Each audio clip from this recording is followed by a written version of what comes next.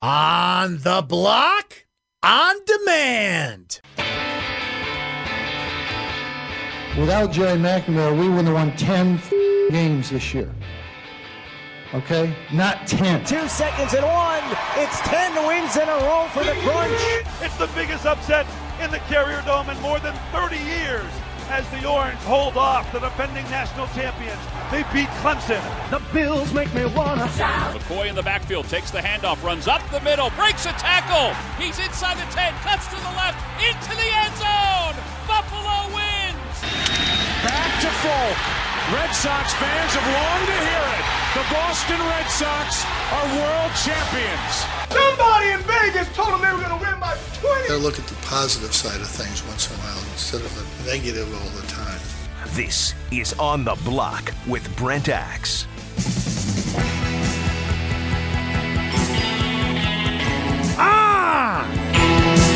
The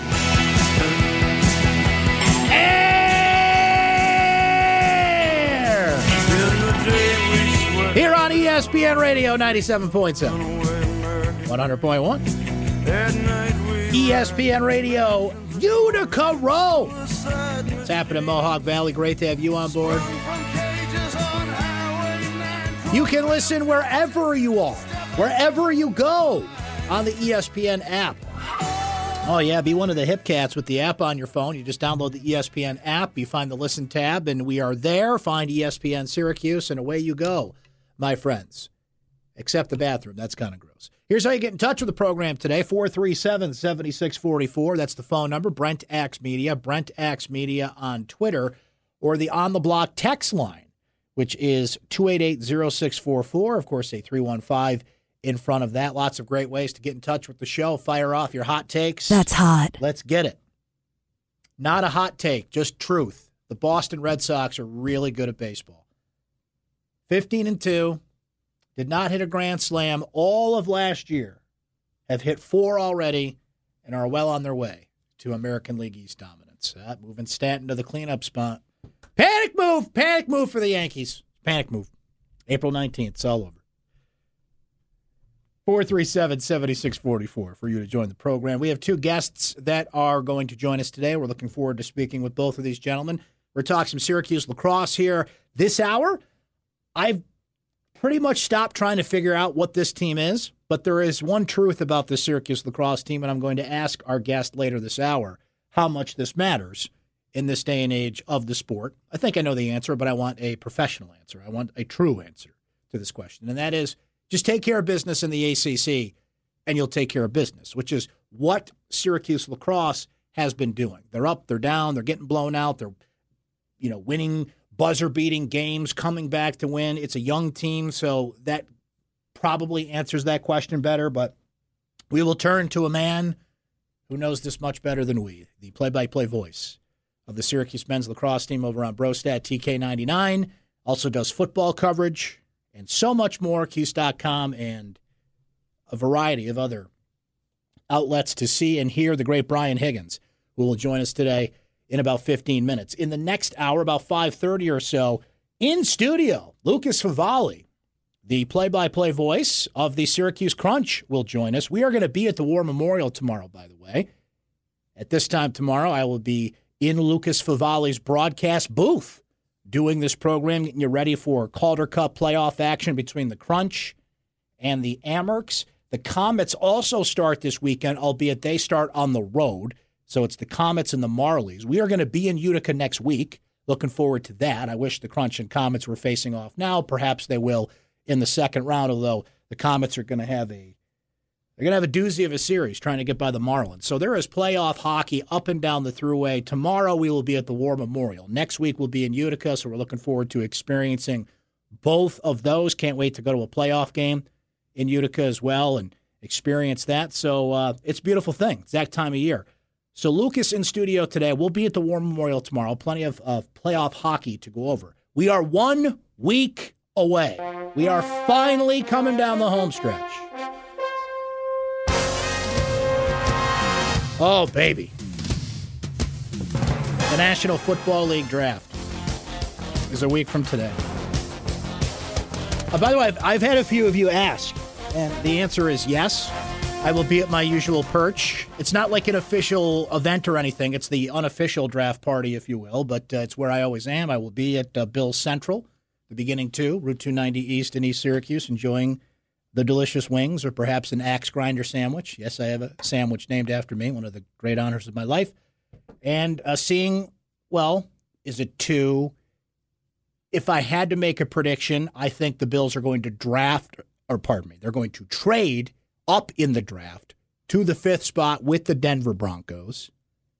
Will they stay at 12? Wherever it is one of the more intriguing drafts in terms of quarterbacks off the board. The Bills, Giants, and Jets are all going to maneuver and going to be a central part of this thing and have been really, but it's really going to amp up here. But we get a little football fix today because the schedule comes out. And what happens on schedule day is the schedule always leaks before the actual schedule officially comes out at 8 o'clock tonight. And if the leaks are to be believed, he's a leaker. Lion Comey is a leaker. If the leaks are to be believed, the Buffalo Bills are going to host a Monday night football game this year, to which I say, are you sure about that? So we'll get into that. Lots of football talk on the show as well. All right, I will steal this tweet from the great Paulie Sibilia. We'll give him credit for this because we were discussing it in the office before the show. And if I didn't think of this 30 seconds before the show, I would pull up the soundbite. I'll pull it up for later in the program. But, with Tyus Battle, let me say this first. It's your decision. You want to take your time. You want to make the right decision. You have until April 22nd to declare your intentions, whether that is to return to the Syracuse basketball team for next season or go about it in the pros, following Tyus Battle's social media accounts. If you want a sense of what that decision is going to be, I would not recommend that because it swings one way or the other and you're trying to read tea leaves and trying to enter the mind of a young man on social media, and that could be a dangerous place to go because what he has put on social media has indicated both things. We're so far down the road that it could be either way. So the speculation continues, but if I could quote Judge Smales, well, we're waiting. But, one way or the other, no matter what the decision is, I have made my peace with it. And I think that you should as well. Now, I have sort of laid out this case before, but because we have to keep kind of stretching this out like Gumby, I will make the point again. No matter what Tyus Battle decides, Syracuse will be fine. He will certainly be a welcome addition to this team next year, or, I say addition. It almost feels like that at this point. He will be welcome to return. It'll be a team rich at the guard position with Tyus Battle, with Frank Howard, with the incoming Jalen Carey, with a healthy, when healthy, Howard Washington Jr., with a Buddy Boeheim ready to contribute, and Elijah Hughes, who is going to have to play a little bit of forward, it would seem, but is certainly available to do both. Syracuse is not only returning those players, they are recruiting, not for this upcoming season, the next season, of course. USA Today Player of the Year, all-time leading scorer in the history of New York State, all the accolades that you know, average 50 points per game. From Glens Falls, New York, Jimmer Fredette. No, of course, it's Joe Girard III. So if they can add him to the mix, the future at guard will be bright, no matter what Tyus Battle does. So if he comes back, fantastic. The more talent they have, the better. It's the opposite problem of what you had this year, which was scraping by with only 6 healthy bodies. If Tyus Battle does not come back to this team, I will reiterate, I think the more important decision in terms of players has been made because Syracuse needs O'Shea Brissett back more than they need Tyus Battle back. And let me stress that word, the word need. If you're asking me who they need back, by position, by talent, by all accounts, O'Shea Brissett's decision was much more important. Not that I think he had the NBA chops this year and the chances that Tyus Battle does, although those are kind of hanging by a late first round, early second round thread as we speak. But the most important of the two, in my opinion, was O'Shea for a number of factors. But again, it's not like, Tyus, we're good. You want to come back? Yeah. We're kind of full. Try again. I'm sorry. I just don't have a table for you. We've just got lots of guards here. It's a busy night. You can eat at the bar if you want, but, if you want to be on the actual restaurant, I'm sorry. We're full. Of course you take him back, right? But it is interesting that he's taken his sweet time to do it, which, let me again stress, I'm not angry about. There's a lot of Syracuse fans out there that are very anxious about this, which you shouldn't be, because we're going to know soon enough, and then the sun will come up and life will go on. But one of the other big reasons that I'm not worried about this is, much like the character in Jurassic Park, played by Jeff Goldblum, said that life finds a way, Syracuse basketball always finds a way. Jim Boeheim always finds a way. This past season is just another example of that. They always find a way. If Tyus Battle does not come back, it stings. It stinks. I think he would have a huge leap year in terms of his NBA prospects. The 2019 NBA draft is weaker than this draft. I think he'd have an opportunity to move up the board and become a better player and be a part of a team that really could do some damage next year. And that's without Darius Bazley, of course. If he chooses to go pro and pursue that and feels that he will be a first-round pick, or something we don't really include in this conversation enough, if he is comfortable just being a draft pick. He is confident enough in his abilities that even if he slips into the second round, which is not a guaranteed contract, not a guaranteed spot in the NBA, but you can certainly make your way there, a team still thought enough of you to use a precious draft pick on you. Jeremy Grant is an example of a player that fell into the second round and went a little earlier than most people thought, and he's doing great.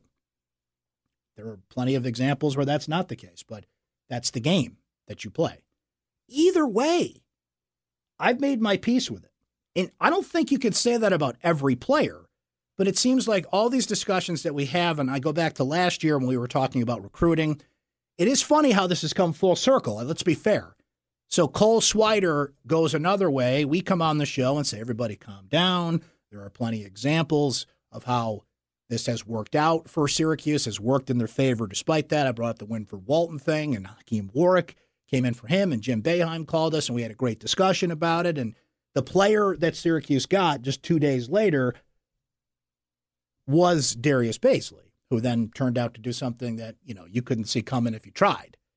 So it's funny how we're here a year later. It's like, well, it didn't work out because now Bazley's not coming, and Swider's like really good and one of the top prospects. He's going to Villanova, who just won the national championship. Anyway, life finds a way. Jim Boeheim finds a way. Syracuse will find a way, with or without Tyus Battle. So if you want to tweet me and try and coerce that information out of me some way, because Brent knows. I know you know. You are starting to sound like crazy people on Twitter. I know you know, Waters. You better tell me. Come on, Dakota. What's he doing? You got the info. We're just not telling you. We all got together on like a Slack chain. Said, we're just going to mess with the people. We know what Tyus is doing, but we're not going to tell the people. We're going to drive them mad. We'll find out soon enough. And when we do, either way, Syracuse will find a way. It's just that simple. I wonder if our next guest agrees with that. The great Brian Higgins will join us. We'll get his opinion on that, talk some Syracuse lacrosse, and more. You're on the block. ESPN Radio, great to have you here on a Thursday. Hang in there. This is On the Block with Brent Axe. All right. If can I just propose something, just random thought. If I go smack Seth and Paulie's heads together, do you think they'll both be knocked out? Just one will be knocked out? Or Seth and Paulie apparently discovered GIFs today, and they are flooding my timeline with Hillary Clinton and Donald Trump, and now there's monkeys dancing, and it's just this is dogs and cats living together, mass hysteria. As a matter of fact, I'm going to tweet that GIF at these two dopes. And now that I brought this up, of course, now more people are going to tweet GIFs at me, and I've just lost all control. Hit the thing. Let's do the thing. We've got a hot one for you. Oh, you're hot. Why, thank you. So are you. And I'm not afraid to cry. So hot. So hot it hurts. Man, it's hot. How hot is it? It's so hot, I poured McDonald's coffee in my lap to cool off. It's time for Hot Takes on the Block. Was it the time and the place is the question. And the answer to that is no. And if you don't know what I'm talking about, let's take a listen.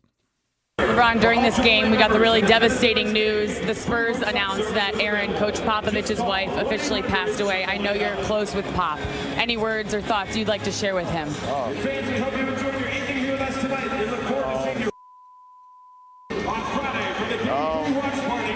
It starts at 7 p.m. Stop by the ticket office. I'm a huge Pop fan. I love Pop.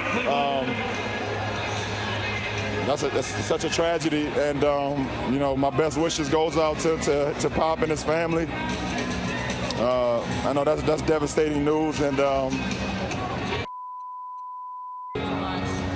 it's just a lot. I mean, the NBA family, we all stick together. I know we compete every night, but something like this happens, it puts everything in perspective. So, I send my well wishes and my prayers up to the heavens above. I know the man above never makes a mistake, even when you sometimes have to ask why, but that's just terrible news. And best of luck to Pop, man, and everybody in San Antonio, the whole Spurs family. That's all I can say, Allie. LeBron, thank you so much for your time. Guys, our thoughts and prayers with Pop and his family. All right, now there's a couple things there. First of all, sorry for all the loud noise in the background, but that's what was happening during that interview, which is probably another reason why Allie LaForce probably should have backed off. Second thing I will say is Allie LaForce is really good at what she does. She is a professional. She did seek permission from LeBron before asking him. She did not blindside him with this, which is why the Twitter army has to be careful sometimes. And I'm glad that I held off on tweeting about this as I was following, everything that was happening last night, because video showed and TNT put out a statement that said that Allie pulled LeBron aside and basically said, "Can I ask you this?" And good for her for doing that. I still don't think that's the moment you do it. It is news that was heavy on everybody's heart last night. It's not that I'm saying you don't address it.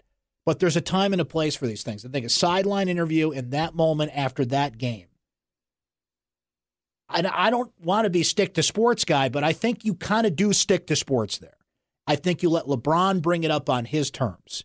Maybe he finds out after the game, goes to the press conference and says, before we discuss this game, I just want to take a moment to do this. I think you leave that up to the player. You don't put them in a position to answer that. And he answered it. He was great. And I think we all echo those sentiments, but that didn't feel right to me. It was certainly news. It was certainly something that was heavy on the minds of players and everybody in the league, because Popovich is one of the central figures in the NBA. LeBron said it well there, that it is a close-knit family, even though they're competitors on the court. But right after the game, in that moment, a close game, I think you do stick to sports there. I don't think that's the moment you bring that up. I think that was a little opportunistic on TNT's part. I think you've got plenty of moments and forums that you can do it in, not in that one. That's hot. And, the Twitter army, goes at Allie LaForce and then they move on to something else. That's just how they work. They're a pack of vultures sometimes, which admittedly I can be a part of. I'm not, saying pot calling the kettle black there in a way, but that didn't feel right to me. It just didn't. And I like Allie LaForce a lot and continue to. She's great. She's a pro, but, it doesn't mean you're always right. And in that instance, I don't think she was. All right. As for the actual sporting contests last night, including that one. So LeBron James has 46 points and 12 rebounds, scored the first 13 points of the game, was unbelievable. And Cleveland just squeaked that thing out. Because you know why? The Pacers out-rebounded the Cavs. The Pacers had a higher field goal percentage than the Cavs. Cleveland's defense continues to be, how can I put this, awful. As I've stated many times here, nothing would surprise me about this series. But one thing I'm going to start to back off on, Cleveland can't make the finals playing like this. Can they? I mean, you can never doubt super LeBron and carrying a team through what is a wide-open Eastern Conference. But Philadelphia just looks better to me. Boston, even without their two big guns, just looks better to me, more well-rounded. The way the Pacers play, Victor Oladipo had a three-pointer to tie that thing, and just, that one didn't go. So I'm starting to back off my nothing would surprise me take on the Cleveland Cavaliers, because honestly, do you know what would surprise me at this point? If they made the finals. I would qualify that as a surprise, just because they don't have the second man, the Robin to LeBron's Batman. Their defense is atrocious, and some of the other stats that they're just not a well-rounded team. They are so dependent on LeBron James to just dominate game in and game out. And you don't get to the finals that way. You don't win championships that way. Kyrie Irving was just as important. And now Kevin Love's hurt again. He's got a torn ligament in his thumb, which he's going to play through, but it would surprise me at this point. Look, I brought this up yesterday, and I know it's not the sexiest team in the world to talk about, but the Utah Jazz beat Oklahoma City. That series is now tied at 1. Do you know that Donovan Mitchell has now done something? Here, I'm going to leave the name out of here and circle back on the name. Let me just read you this.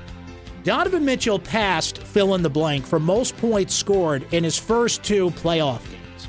With 55 points in his first 2 playoff games, including 28 and a Game 2 win over the Thunder Wednesday night, Utah Jazz rookie Donovan Mitchell topped fill-in-the-blank name for most points by a guard in his initial 2 postseason games. That name's Michael Jordan. Donovan Mitchell dominated for Utah at this point. But see, the bigger thing with Oklahoma City is, you guys, I hate to break this to you, but Carmelo Anthony's bad. And it's not just Melo. Paul George, Russ, and Melo combined to go, 0 for 14 in the fourth quarter of that game? With the exception of the third quarter, Utah went wire to wire, but Oklahoma City had an opportunity in the fourth. And you know what? Free throws matter. 11 more free throws made by the Jazz in that game last night. There were 12 lead changes. It went back and forth. Oklahoma City certainly could still win the series, but it is sad at this point to watch Melo just miss all these shots. And somebody else said it, and I laughed, and I found myself saying, I just laughed at that, and that's sad. The ghost of Carmelo Anthony at this point. And he had to be a role player. He had to be a secondary guy. He didn't even have to lead the charge in Oklahoma City. And look, he's got time to round out, get that game in order, shoot, and maybe he puts it together. But you're watching Melo just game after game, including last night, miss shots, and you almost want to tell him, look, you're not that guy anymore. You're just not. We'll see how that series goes. Houston got a 2 of 18 shooting night from James Harden last night and still throttled Minnesota because Chris Paul dropped 27 with 8 assists and Green at 21 and 12. There was just one lead change in that entire game. So this is Houston's to lose. I feel comfortable saying that. I am not discounting Golden State completely, but I want to see Golden State with Steph back. How healthy is Steph when Steph comes back? But if you're asking me right now where things are starting to, how can I put this? The East is still wide open. There are 2 teams in the West that can win it, and I think Houston has taken not quite a, how big of a lead would you put Houston? Of all the teams out there, whose is it to lose? It is theirs. Tonight, Game 3 between the Sixers and the Heat, that's tied at 1 apiece. That has been a great series to watch, and I hope it goes 7 because those 2 teams just go at each other. You've got New Orleans and Portland tonight. New Orleans leads that series 2-0. And I mentioned Golden State and San Antonio. Greg Popovich is going to miss Game 3 tonight, certainly as you would expect with the passing of his wife. And we send certainly our thoughts and prayers and condolences to Greg Popovich and the San Antonio family. And Steve Kerr, head coach of the Warriors, of course, was very close to Aaron Popovich and Greg Popovich and their family. So it's certainly going to be very emotional in that series as Golden State looks like they're, I would anticipate San Antonio to win one of these things, but Golden State looks like well in hand to take that. In the National Hockey League, every game in the Penguins-Flyers series has been 5-0, 4-1, 5-1. Not competitive at all. Then you look over at, say, Columbus and Washington, and every game there goes to overtime. So the Pens well on their way to advancing in the East. Tampa Bay beat Seth Goldberg's. Geez, it's funny. I didn't hear Seth Goldberg talking about his New Jersey Devils a lot today. But you know who was at the game, but they didn't win, but he was still there, of course, to support the team. How cool is it that David Puddy, the actor that played David Puddy in Seinfeld, amongst many other things, but certainly that's what he's most well known for, was at the game in his full Devil's face paint, just like from the Seinfeld episode. I mean, that made my day when I saw that today. But Lightning now with a 3-1 series lead there. Nashville with a 3-1 series lead as they get by Colorado 3-2. And the San Jose Sharks, with their cool towels that pay homage to Duck Hunt, sweep the Ducks 2-1. So tonight we've got Boston and Toronto. The Bruins lead that 2-1. I mentioned Columbus and Washington. They can't go to overtime again, can they? I'm still waiting for my notice from John Buccigross, by the way. I guessed correctly in the Bucci Overtime Challenge. I know he's a busy guy and just maybe hasn't gotten to my tweet yet, but... That's hot. Booch. Hook a brother up. I'll just even take one of those koozies. I don't even need a T-shirt. I got too many T-shirts as it is. Just give me a koozie so I can keep my beer cold while I watch some overtime hockey. He'll get to it, I'm sure. I'm sure. Come on, I guessed correctly the other night in the Columbus-Washington game. I had Panarin. Let's go. Where's my koozie? I don't ask for a lot in this world, but free beer koozie I take very, very seriously. So I'll just keep watching Twitter, and every time I refresh Twitter, I'm getting more ridiculous gifts from Seth and Paulie, so maybe I should just log off for the day. 437-7644, Brent Axe Media on Twitter. The text line is 288-0644. Let's go to the phone, shall we? Let's go to the Mohawk Valley. Let's go to a man who has takes, and that man is Stefan in Utica. Well, hello, Stefan. Well, hello, Brent Axe. And now, what do you think of the baseball season starting so early and them having to play in this cold weather and having over 20 cancellations for games so far this month, and the fans having to try to stay warm while watching a game. Yeah, and it's something you don't want to do, Stefan, and it's an easily avoidable problem, and I don't want to be a simpleton on this, and Seth Everett and I had this discussion on the show the other day, and thanks for calling in as always, my friend. Why does baseball start so early? And I know the answer to that as the question comes out of my mouth. Money, television deals, right? You play this many games, we pay you for these many games. The Players Association would never take a pay cut. I know the answer, but inevitably you're going to cancel all these games. You mentioned the number that have been. You can start the season now. It's been one of the worst winter/early springs we've seen in the Northeast and other parts of the country in years. Inevitably, you're going to have games canceled. I just don't understand how they can't work this, that you start the season now. And that would make the season go longer into October. I understand that if you played 162 games.